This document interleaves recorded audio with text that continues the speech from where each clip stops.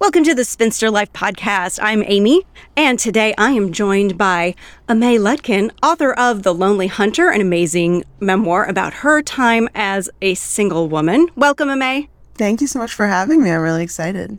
I am too. Let me just tell you, I devoured this book. I identified so much with the book. I saw myself in these pages, and it also made me jealous that you are able to put into words all of the things that I've been thinking in such an eloquent manner. And I think this is a really, really important book, and I'm so excited to have you here to discuss more about it. I've highlighted so much of the book. There are some chapters where there's more yellow than there is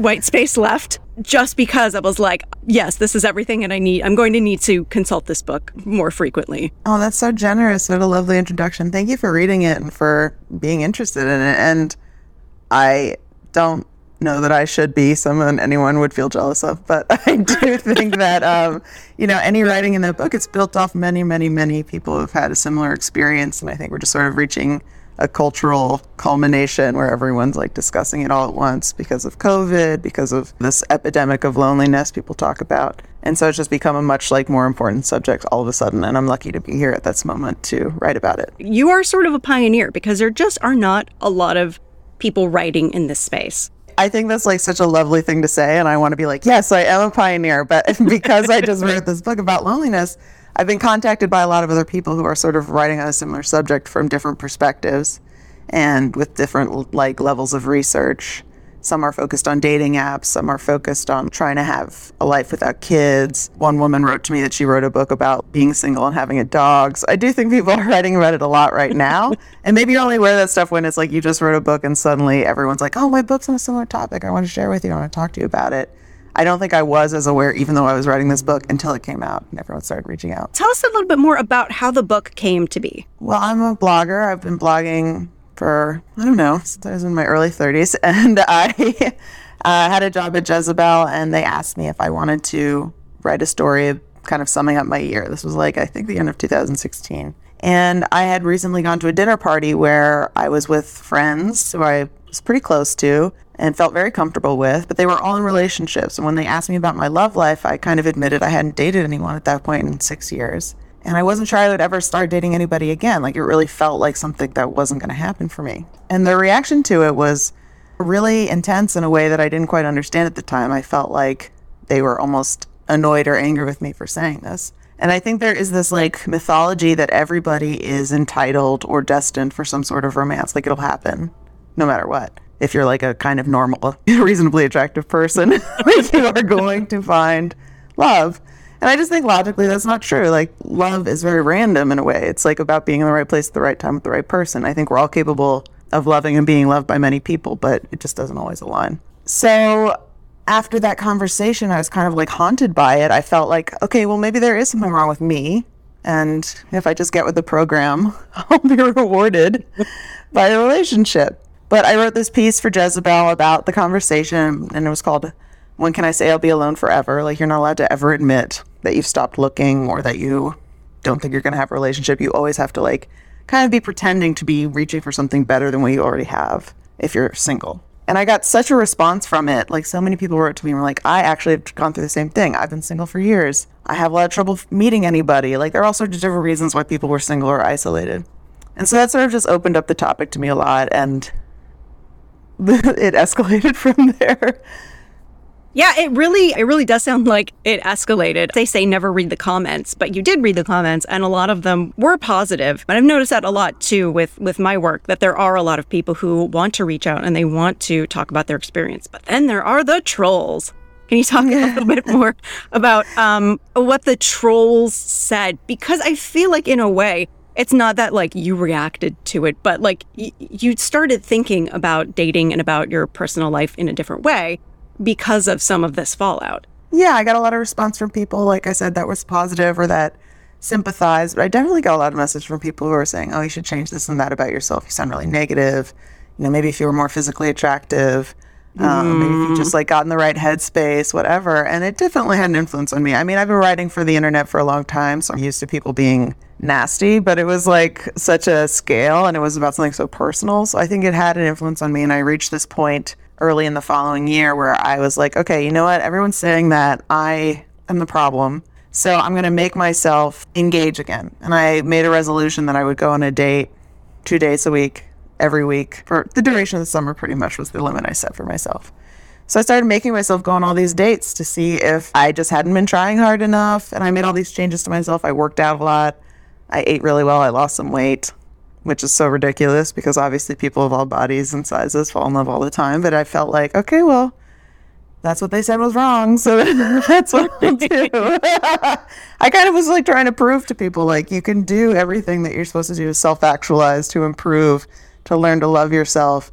But there is a huge gap in connection between people that is not really about you being the best person you can be. It's about societal structures in general. Yeah. And you went into that a lot of how, like, this whole narrative, and it's not completely negative and it's not completely positive about bettering yourself and about, like, how, you know, you need to work to be, and I think you put it this way in the book, worthy of love or deserving of love. And how ridiculous that can be, and how many relationships look happy from the outside. But that's not the case at all. It's just two really codependent people who are feeding each other's negative, codependent, and dysfunctional relationship. Yeah. Love is considered this, with the ultimate positive feeling, right? It's this amazing experience to be in love and to be loved.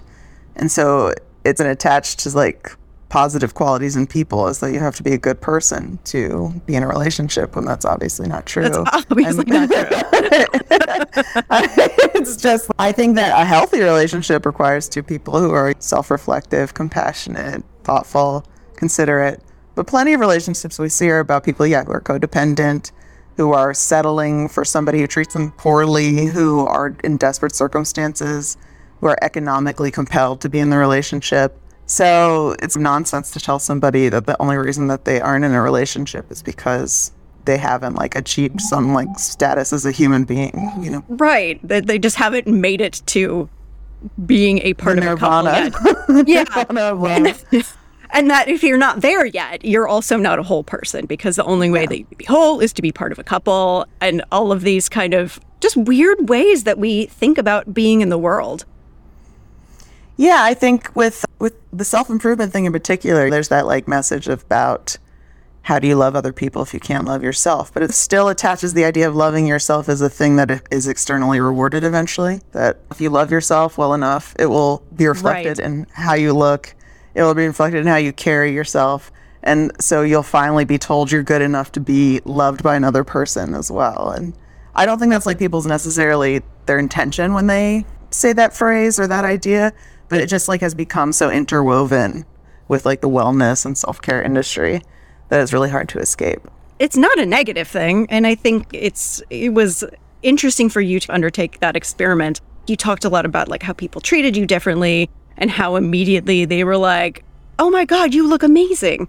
Yeah, I think it was a funny thing because, I mean, so I lost, like, maybe 10 pounds in the first 2 to 3 months of 2017. I was working out. I was eating well. I wasn't doing anything unhealthy or whatever, but diet culture is inherently disordered eating. So it wasn't, like, a great choice I was making necessarily, but I lost some weight, got a haircut. I had more money that year. I was making a lot of money and indulging in new clothes and makeup and whatever.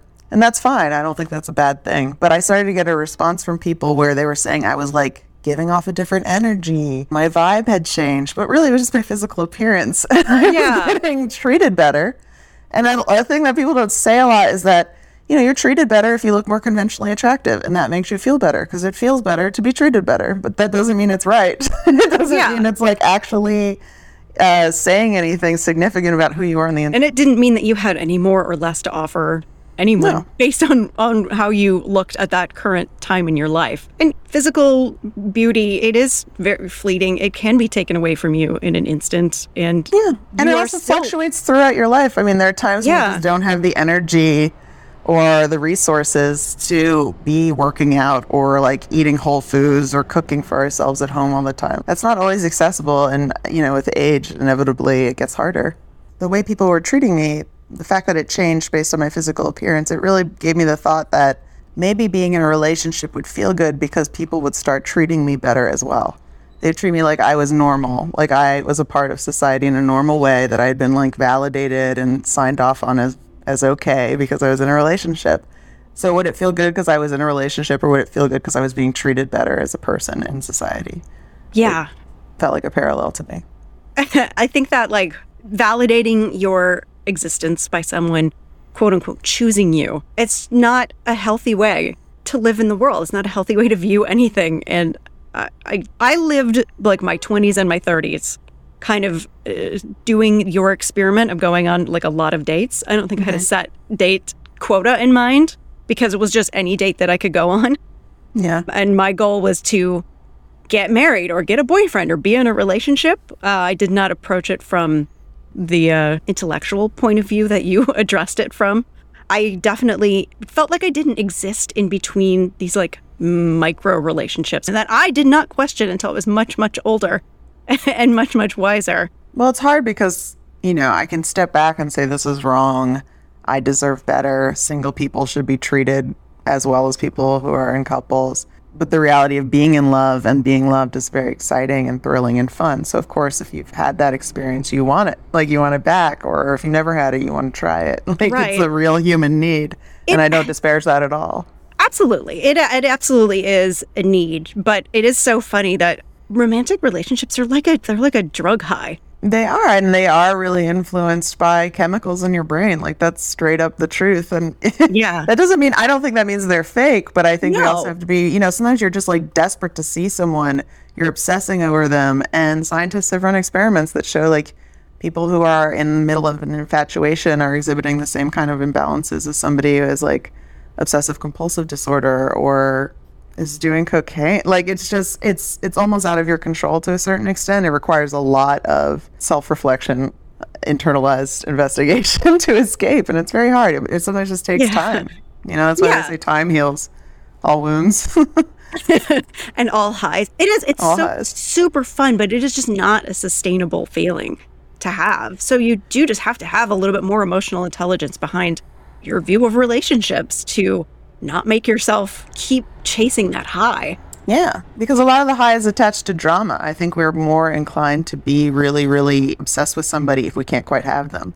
And that's why it seems like the people who are the most alluring are the ones we can never really be with. Yes. And you wrote about that in your book, one particular relationship that you had with one person and all of those feelings. Like, you got to have that like romantic high and feeling all of these things, but he definitely was not someone who was available to you. And Absolutely. I was totally in love with somebody. It's like a big part of the book is that I went on all these dates, and then towards the end of my experiment, I met somebody and I fell totally in love with them. But we didn't really have a real relationship, and it wasn't really possible for us to be together. And I didn't necessarily have the recent experience and understanding to recognize that right away. And so I just kind of kept getting myself more and more involved with this person who was like indicating in every way that they were never going to be with me. But the emotions that it caused, they were part of my brain chemicals. They were part of me physically. And it took a long time to get over it. yeah. And I think you had a lot more. I mean, I know you were writing about it, but just from your writing, it did feel like you did have a lot of insight into this and that you had an idea of what was going on. It wasn't maybe something that you wanted to admit, but you still allowed yourself to feel those feelings anyway. Yeah, I mean, I wish I could say that I allowed myself. I felt more compelled for sure. I mean, now I'm not in love with this person anymore. Like, I've had enough time and distance from a situation where those feelings are gone.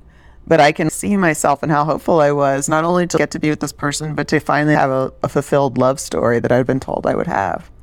And it didn't happen. And so that's like the disappointment of not being with the person I was in love with, and also the disappointment of not having the love story. And I think what you wrote about the falling out of love process was really valuable, and more people should definitely read this just as a way to handle yourself as this process is going on. Because, you know, you described it, it's not all at once. You're never going to get over someone all at once. There were starts and stops, and you would see him around occasionally, and then you'd kind of start to spiral a little bit, and you'd think about it, you'd talk to your friends, and you would get over it until eventually, like, the feeling just faded, and you continued to see him around town, but just that chemical hit, that high, you didn't feel it anymore.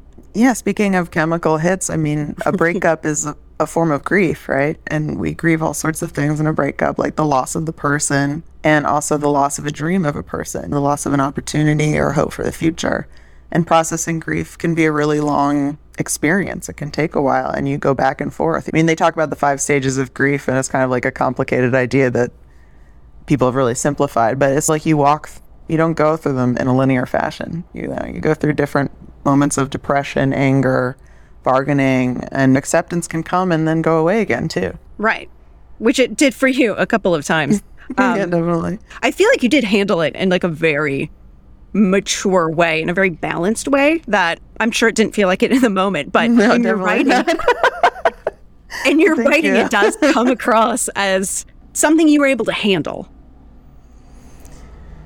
I think for me, I will always feel very deeply about someone when I like them because it doesn't come along that often, so it feels extremely special. And I think that I used to be kind of embarrassed about that, where I would say, oh, it's pathetic, it's sad that you don't get over these people, especially when they're so clear about not wanting you.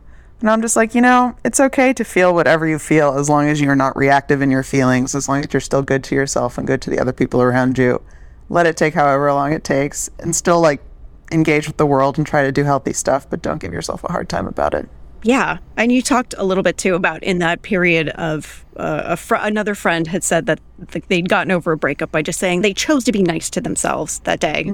And you kind of took that and ran with that and revisited the previous stage that you'd gone through, taking better care of yourself and explored self-care and learned about yourself from that experience. For me, it was definitely the difference between, self-care as a way to transform myself and self-care or being nice to yourself as a way to engage with life and enjoy life in the way that it's accessible to you right now, instead of for some future idea you have about who you should be.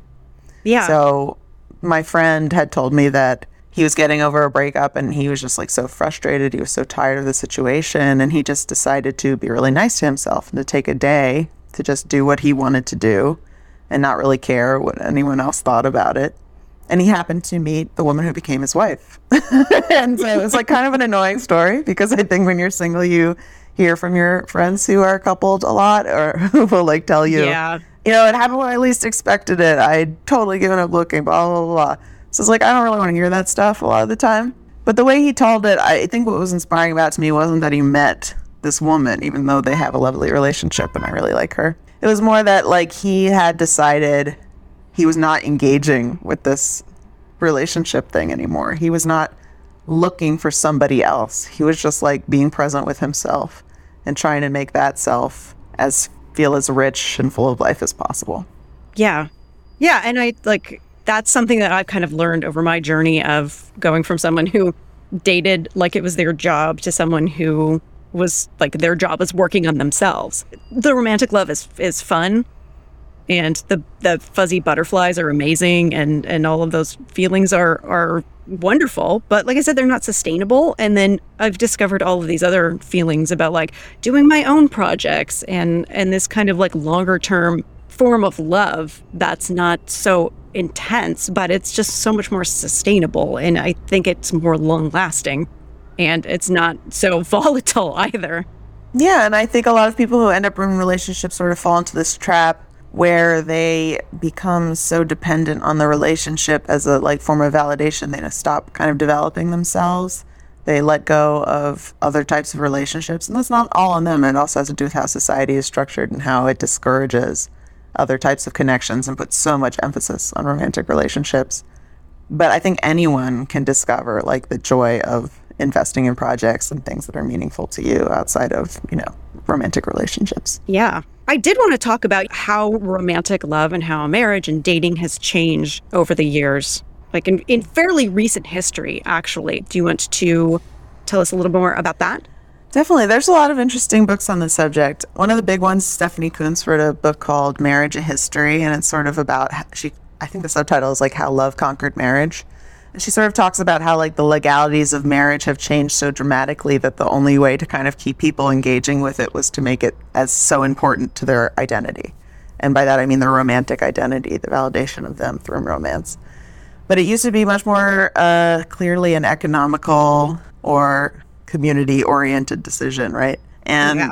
as soon as it became basically, like, I mean, the rule of coverture made women into non-entities. Like, you just didn't have an identity outside of your marriage. But as those laws began to change, a woman could live on her own. She did not have to be part of a marriage, and she could leave a marriage. So that kind of like made a lot of people start scrambling for a reason to compel women into marriage. And it became romance. And it's very interesting to read about that progression because it's so obvious, you know, seeing it all laid out in black and white like that. The other thing was Maura Weigel wrote a book, Labor of Love, I believe.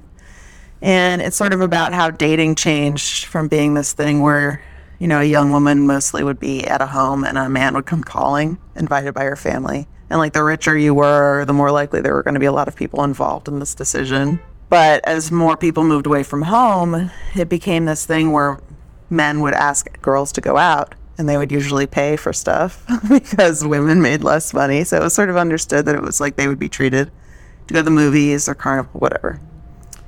But this was very scandalous at the time. They even like had vice squads who kind of persecuted these daters and implied that there was like an escort situation happening. And maybe that was true in some cases, but a lot of them was just dating. But there's this like very reactive response from older generations because it just sort of made it very clear that there's an economic imperative to be married if you were a woman. You needed the money of these people who were making so much more than you. So it was very interesting to see that, you know, I think we have this idea that dating's always kind of been the same. Falling in love has always been a really important part of marriage, which is not true. It's not. It's so interesting that like some obviously amazing things have come out of changing marriage and changing women's rights. I mean, obviously, you know, not being yeah, I'm on board with it. Yeah, I'm on board with that. Like, not being a person is not something that I want to be. I'd like to be a person. I'd like to have control over my own money. But then the negative side of this is that because people did need to still have this control over women, that they changed who your support system is before. Yeah, I think like a great example of it's like a marketing thing almost. Like they've now marketed marriage to be about like long-standing love and loyalty. So you'll be like, back in our day, our grandparents stayed together for 60, 70 years. That was real love. And it's like, you know, she wasn't allowed to have a credit card in her name. There's a reason that they stayed married that long. She would have faced intense social censure had she left that marriage. She would have been ostracized. She might have not been able to see her kids. Like, that is not a story about love. That's a story about coercion and, you know, obligation. And maybe there was love there. Who knows? But I just think, like, we're always comparing ourselves to a situation and saying that situation was about romantic love when it was really not. And so it's like making people now feel like, oh, well, I want to live up to this standard of true love. But it's like a rebranding of what happened. Yeah. The way that friendship has shifted and like the role of your romantic partner is like the pinnacle. And before it wasn't like that. Before it was so much more common to still have these friend groups. And then as marriage became this sort of central thing to being an adult, that it became juvenile to have really deep, intense relationships with people of the same sex. Yeah, and people were, you know, getting married a lot earlier in the mid-1900s, early 1900s than they had been before because of this as well. So yeah, relationships between friends were really discouraged and they were seen as deviant if they were between like the same sex. And obviously, like, opposite sex relationships were fraught too. Then you couldn't really have that if you're a young person and unmarried. And then, you know, relationships with family. Like, there are, of course, overbearing mother-in-laws in the world, but I think that became more of a trope at a certain point to kind of, like, discourage having family still involved with your life if you were married. Right. Yeah, to keep it this, like, unit instead of having this broader support system. You do talk a lot about, you know, how one person can't be your everything. No, I think Esther Perel is like a great person to read about this sort of stuff. But she sort of just says, you know, we expect at this point for our married partner to be our best friend, our lover, our roommate, the person who we co-parent with. Like, that's just too much to ask one person to be everything to you. And also, we live a hell of a lot longer than we used to. So it's not like, you know, it's many, many years of this really unsustainable partnership. And that doesn't mean nobody's capable of it. I definitely think people can do it, but it's like, why is that the demand? I don't think it has to be, and I don't think it's the most healthy way to why is that the default when I think that a lot more people operate on more of a, like a time limit. Some people meet their person. It's usually in like college, and then they're together forever. And there's no question of that. But I think other people, they meet someone, they have a romance, it runs its course. And if you put marriage in there, then a relationship is not allowed to just run its course naturally. You have to fight for it and hold on to it and work on it and beat it into the ground until, either you get through it and you just accept it and you spend the next 50 years married to this person, or you get divorced. I've never been married. I've never had a relationship last longer than 2 years, 2.5 years. So I feel like I can't even really comment on what it's like to try and keep a marriage together for decades. My grandparents were together for, I think, 55 years before my grandmother passed away. And they went through some really hard times. And I believe in the sincerity of their love for one another. And I could see that it was a lot of work. And I don't want to disparage work in relationships because it is a choice, right? Like, you have to choose commitment. You have to choose meeting somebody halfway. It is going to be work if you want a long-standing relationship. But I agree with you where I think people are putting in the work sometimes not because of how much they value that relationship, but because they are afraid to fail publicly or to be alone or to think they might never get to be with somebody again. Instead of saying, well, you know what? I was married to this person for 15 years. That's an amazing thing. That relationship is incredible. And now it's over. And I need to do something else. I think that's okay, especially if you're going to live to be almost 100 years old. Like there's a lot of different ways to live, and you might get to experience different ways to live in one lifetime. Right. There's other chances for romance. There's other dynamics that you can experience. Like, it's not, like you said, I don't think it's a bad thing to work on a relationship, as long as you value that relationship. But the second it stops, if it's making you miserable, if it feels like it's draining your life, if neither one of you is communicating, if one person is doing all the work and the other isn't, like that isn't something you have to keep holding on to. I think there's a sunken cost fallacy of like, well, I've been with this person 10 years and yeah, I'm miserable every single day, but I would be throwing away 10 years. And so I'm going to put in another 20 years of this thing I hate. Like, you don't have to do that. Yeah.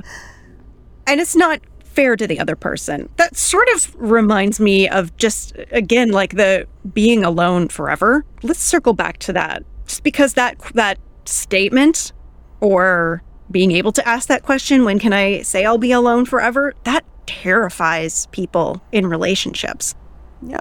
Because I think that they fear the loss of their own relationship. So even if they're not necessarily thinking about it in that way, when they react, it's, I think, in their subconscious mind that they could lose their relationship. And that's the pain and fear of losing that person, but it's also the fear of being excluded from this world that you finally be accepted into.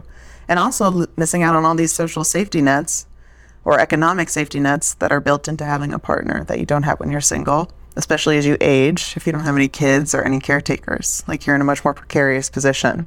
So I think people get freaked out about that because they want to feel like not only is love, destiny, it's going to keep them safe. And it's like, does not. It does, like, I do remember that feeling like the worst thing that could possibly happen to me. If I'm alone forever, if I die alone, that's the absolute worst thing that could happen to me.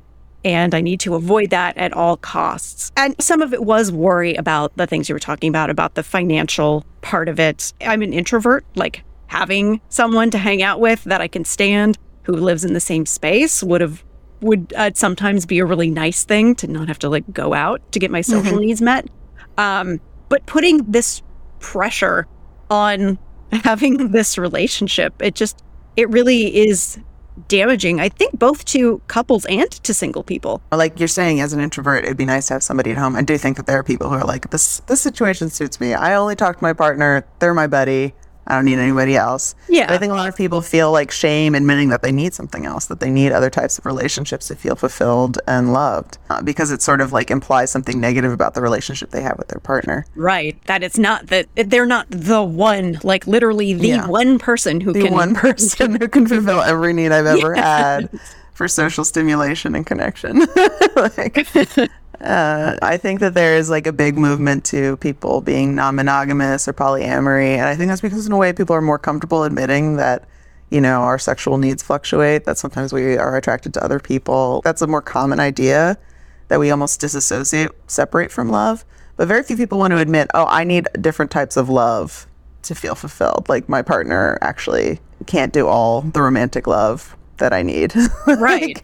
And just start marketing this as a normal thing and just acknowledge that we're part of a society. And part of that also means that like we need more than one person. We all need more than one person for the different facets of our life and the different facets of our personality. We definitely do. And we also need to like know that if we don't find those things, we still are not going to be abandoned in a ditch when we're old. Like people should not be getting married and having kids because they're scared of the future, even though I do think that is the reality for a substantial number of people. I think so. And then one of the bad things that I've discovered, but also kind of a relief in a way, is that most people die alone. It doesn't matter if you have kids or not, like, or if you have a partner or not. You're probably going to die by yourself. That's an unfortunate statistic, but it's true. So it's like, if that's the only reason you're having a child, stop. Don't do it. That's a bad and very costly retirement plan.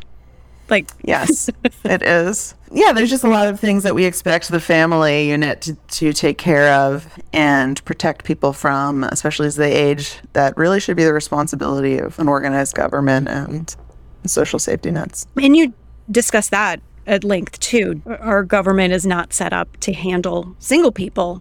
The government is set up to optimize relationships, and the laws and tax codes have really made it so that being in a relationship is rewarded, or especially being in a marriage is rewarded, and single people are left out, or I guess at worst, punished for staying single. Yeah, if you are, as a single person who doesn't have a kid, clearly I have less expenses because I'm only taking care of myself. However, I never split the rent with anybody. I'm responsible for all of my healthcare costs. I don't have somebody to help me if I get sick or if I need like in-home care of any kind. I don't get any tax breaks for the situation. If I were to be in a partnership and we separated after a large amount of time, if we were never married, the protection of our assets would be really complicated.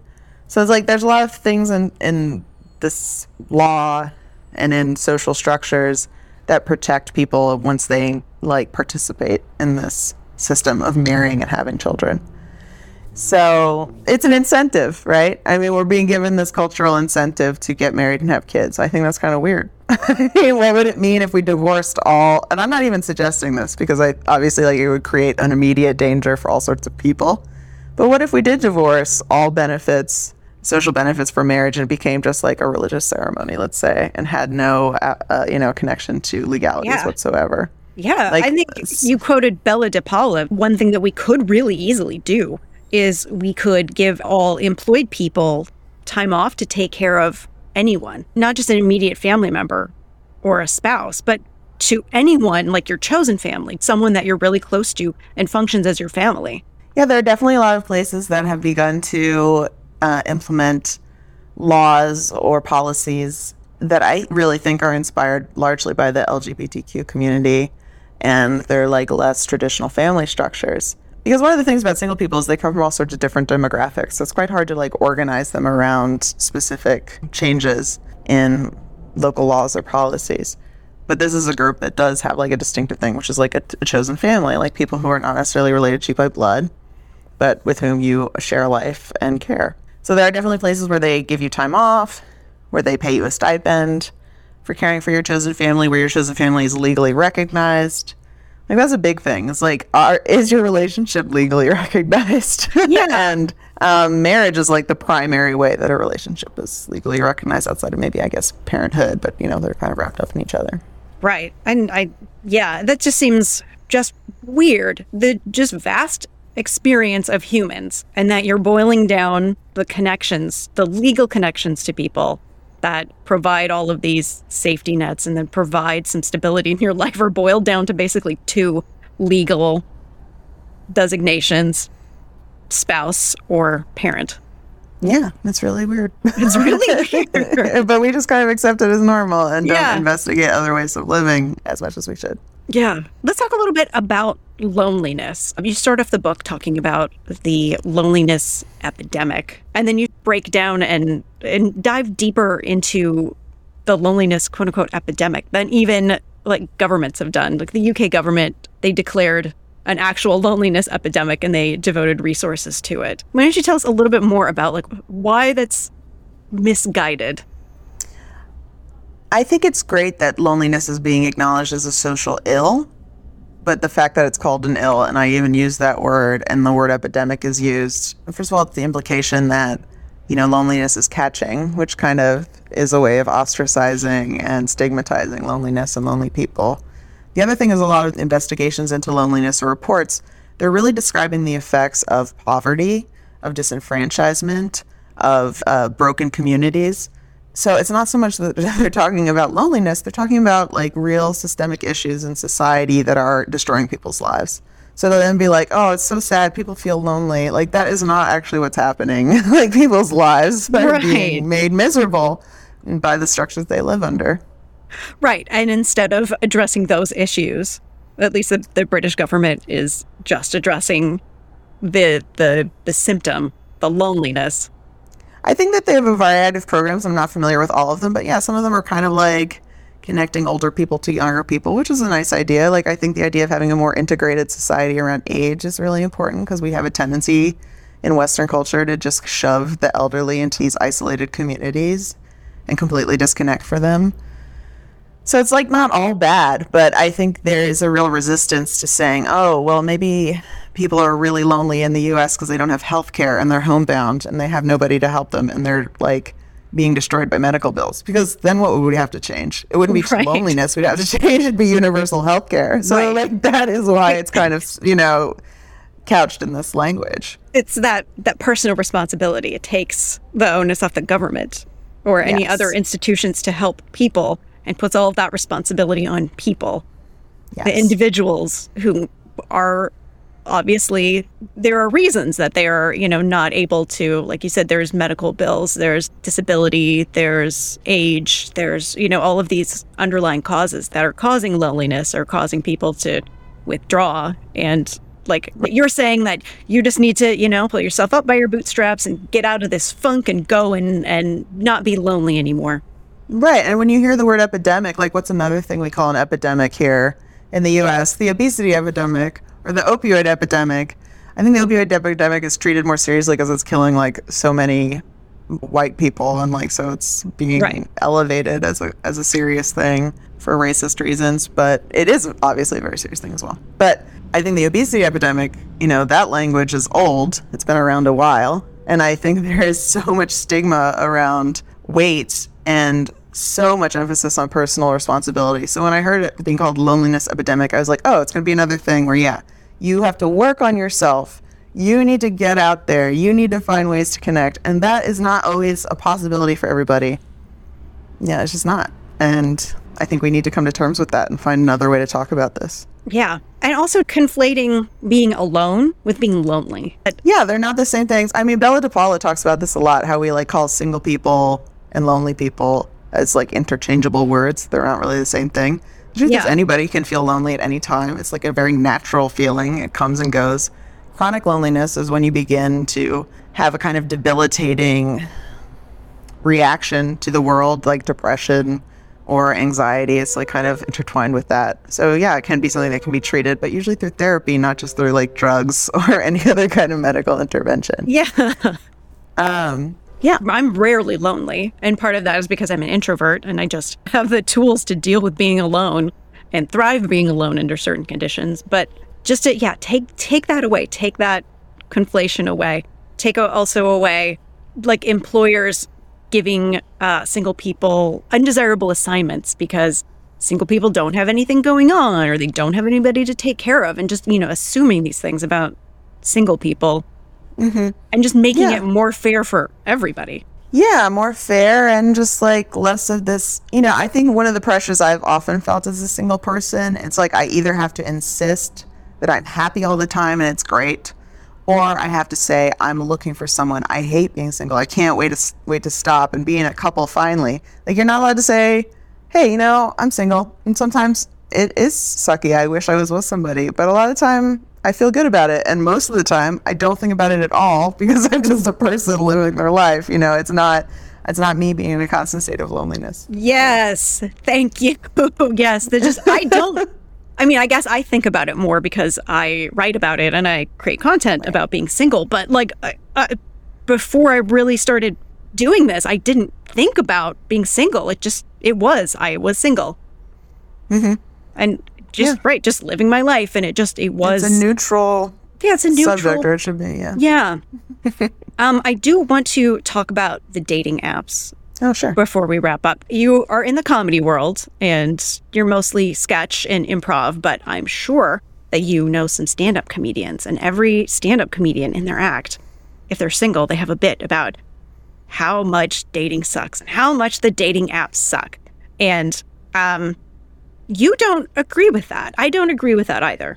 I have complicated feelings about dating apps. I don't think that dating apps necessarily have made dating worse. I think dating's always been difficult, but I think the volume of people we can meet and have bad interactions with is wildly increased with dating apps. Like, it's just, there's just like way more people for you to immediately have a weird ass reaction with or interaction with online.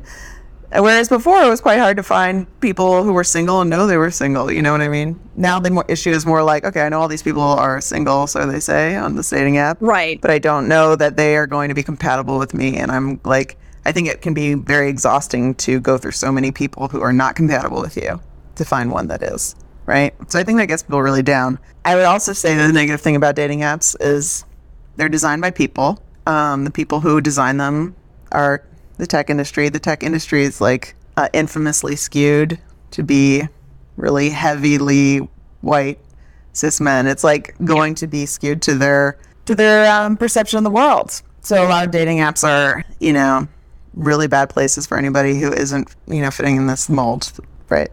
Right. And then the other thing is that they're designed to be addictive. They don't really want you to get off them. They're like games. They are constantly sending you little notifications, dopamine hits, asking if you want to spend some money. It's like you're not really looking for a partner, because to find a partner requires focus. It requires a tolerance for discomfort. It requires like time and energy.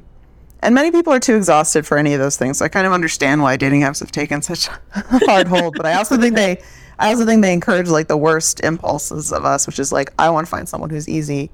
I want to find like somebody who never demands anything from me. I just want to keep swiping and having like these shallow interactions because like that's quick and fun and it's a game. So it's going to lead to a lot of shallow relationships or connections or one night stands or whatever. Right. I'm not even getting down on one night stands, but I think what you really want is a relationship. It's not the right process, I think, for something deeply meaningful unless you're super committed to get to know the person you match with. Yes. And I think, too, if you're willing to meet a lot of people and spend a lot of time invested in this. Yeah, definitely. Well, that was just definitely a much more nuanced take on on the ills of dating apps than most stand-up comedians. So, well, it's not that funny. That's why. I mean, there are plenty of like weird stories and like funny things that have happened to me from meeting people on dating apps. I've had lots of adventures and memories that I appreciate, but I've also just had like, a million stupid conversations that went nowhere, or like somebody being rude for no reason or whatever. That's just part of it. Let's bring it back to the book. You've gotten some really great praise for the book. Yeah, some people have been super nice. It's really gratifying to hear from folks who've read the book who I'm not related to or friends with. So that's really nice. I totally concur with them, and it's a really great book, and I think it's a really great addition to the single woman genre. Thank you. So where can people find the book? Most bookstores I've found, or online. I've been like kind of, when you write a book, it's taken such a long time, and I kind of was feeling almost numb to the situation because it's so overwhelming right when it happens. But every time I go into a bookstore and I see it on a table, I feel like really thrilled. It's like very exciting to my younger book nerd self. So yeah, I mean, if you want to order it from a local bookstore, I always feel like that's the nicest thing to do, but it's available anywhere. Right. If you have to order it from Amazon because of accessibility issues, no judgment. But if you can go to a lotal bookstore, support a local bookstore. And let us know where people can find you. Well, I'm on Twitter at @alutkin, ALUTKIN. My Instagram handle is @Lutkin. I've been getting a lot of followers there from the UK, which is interesting. I think there's like a really big movement in the UK. There's just like a lot of support for being single. Yeah, it's interesting to hear from folks just being like, this is my situation. I went through this too. I'm alone. I'm your age. Thank you for talking about it. You know, I think a lot of people feel really isolated in their singleness or their loneliness. And it's like, I wish they could all see each other, you know? One day we'll get there. Yeah. Anywhere else people can find you. No, that's pretty much where I hang out these days. Okay. Don't come to my house. We usually end our episodes by playing a game called Why Aren't You Married? And the rules are really simple. You just tell us one reason that you're not married. So, Amay. Okay. Why aren't you married? The only person who ever asked me was 16 years older than me, and I was 26. So that's a good reason. Yeah. That's a good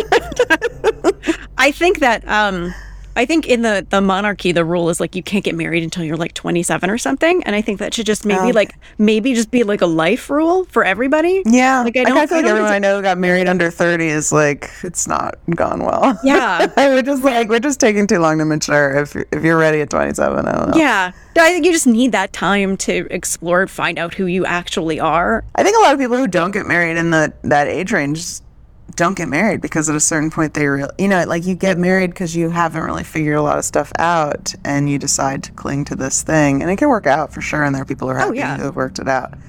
But I think a lot of times if you gave yourself more time to reflect on it and grow and do other things, you just would not do it. I agree. I am glad that any close call I had with marriage at an early age did not materialize. I'm very grateful for that.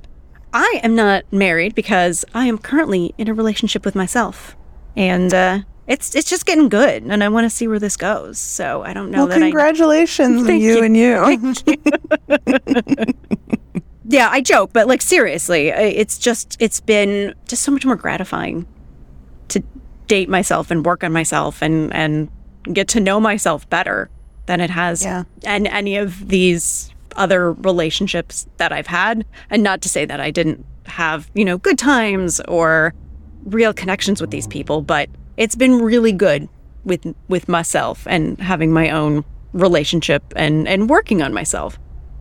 Yeah, it's special to be able to do that. And a lot of people, get kind of swept up in other things without ever really having the time for it. I got an email from a woman a couple days ago who says she's 73, and she wrote to me that she got married at 18, so she moved from her dad's house to her husband's house, and she was like, I have never had a day where I haven't had to like take care of somebody or clean something or do something for somebody else, a spouse or a child, and like it's great. You do you. Marriage isn't all it's cracked up to be. And I was like, I hope that you take a vacation and like go by yourself somewhere. Yeah, like you deserve it. Yeah, I mean, 73. You're still kicking. You should go and enjoy yourself. Some solo travel is in this woman's future. I can feel it. Yeah, I hope so. She also said her daughter's 43 and unmarried and likes her life a lot. So I was like, great. Yeah. You did. That's great. Well, thank you so much for being on the podcast. Thank you so much for writing the book. I thoroughly enjoyed it. Thank you for reading and sharing it. I really appreciate it. Absolutely. We'd love to have you back on the podcast. Keep in touch. Okay, I will. Bye. Bye.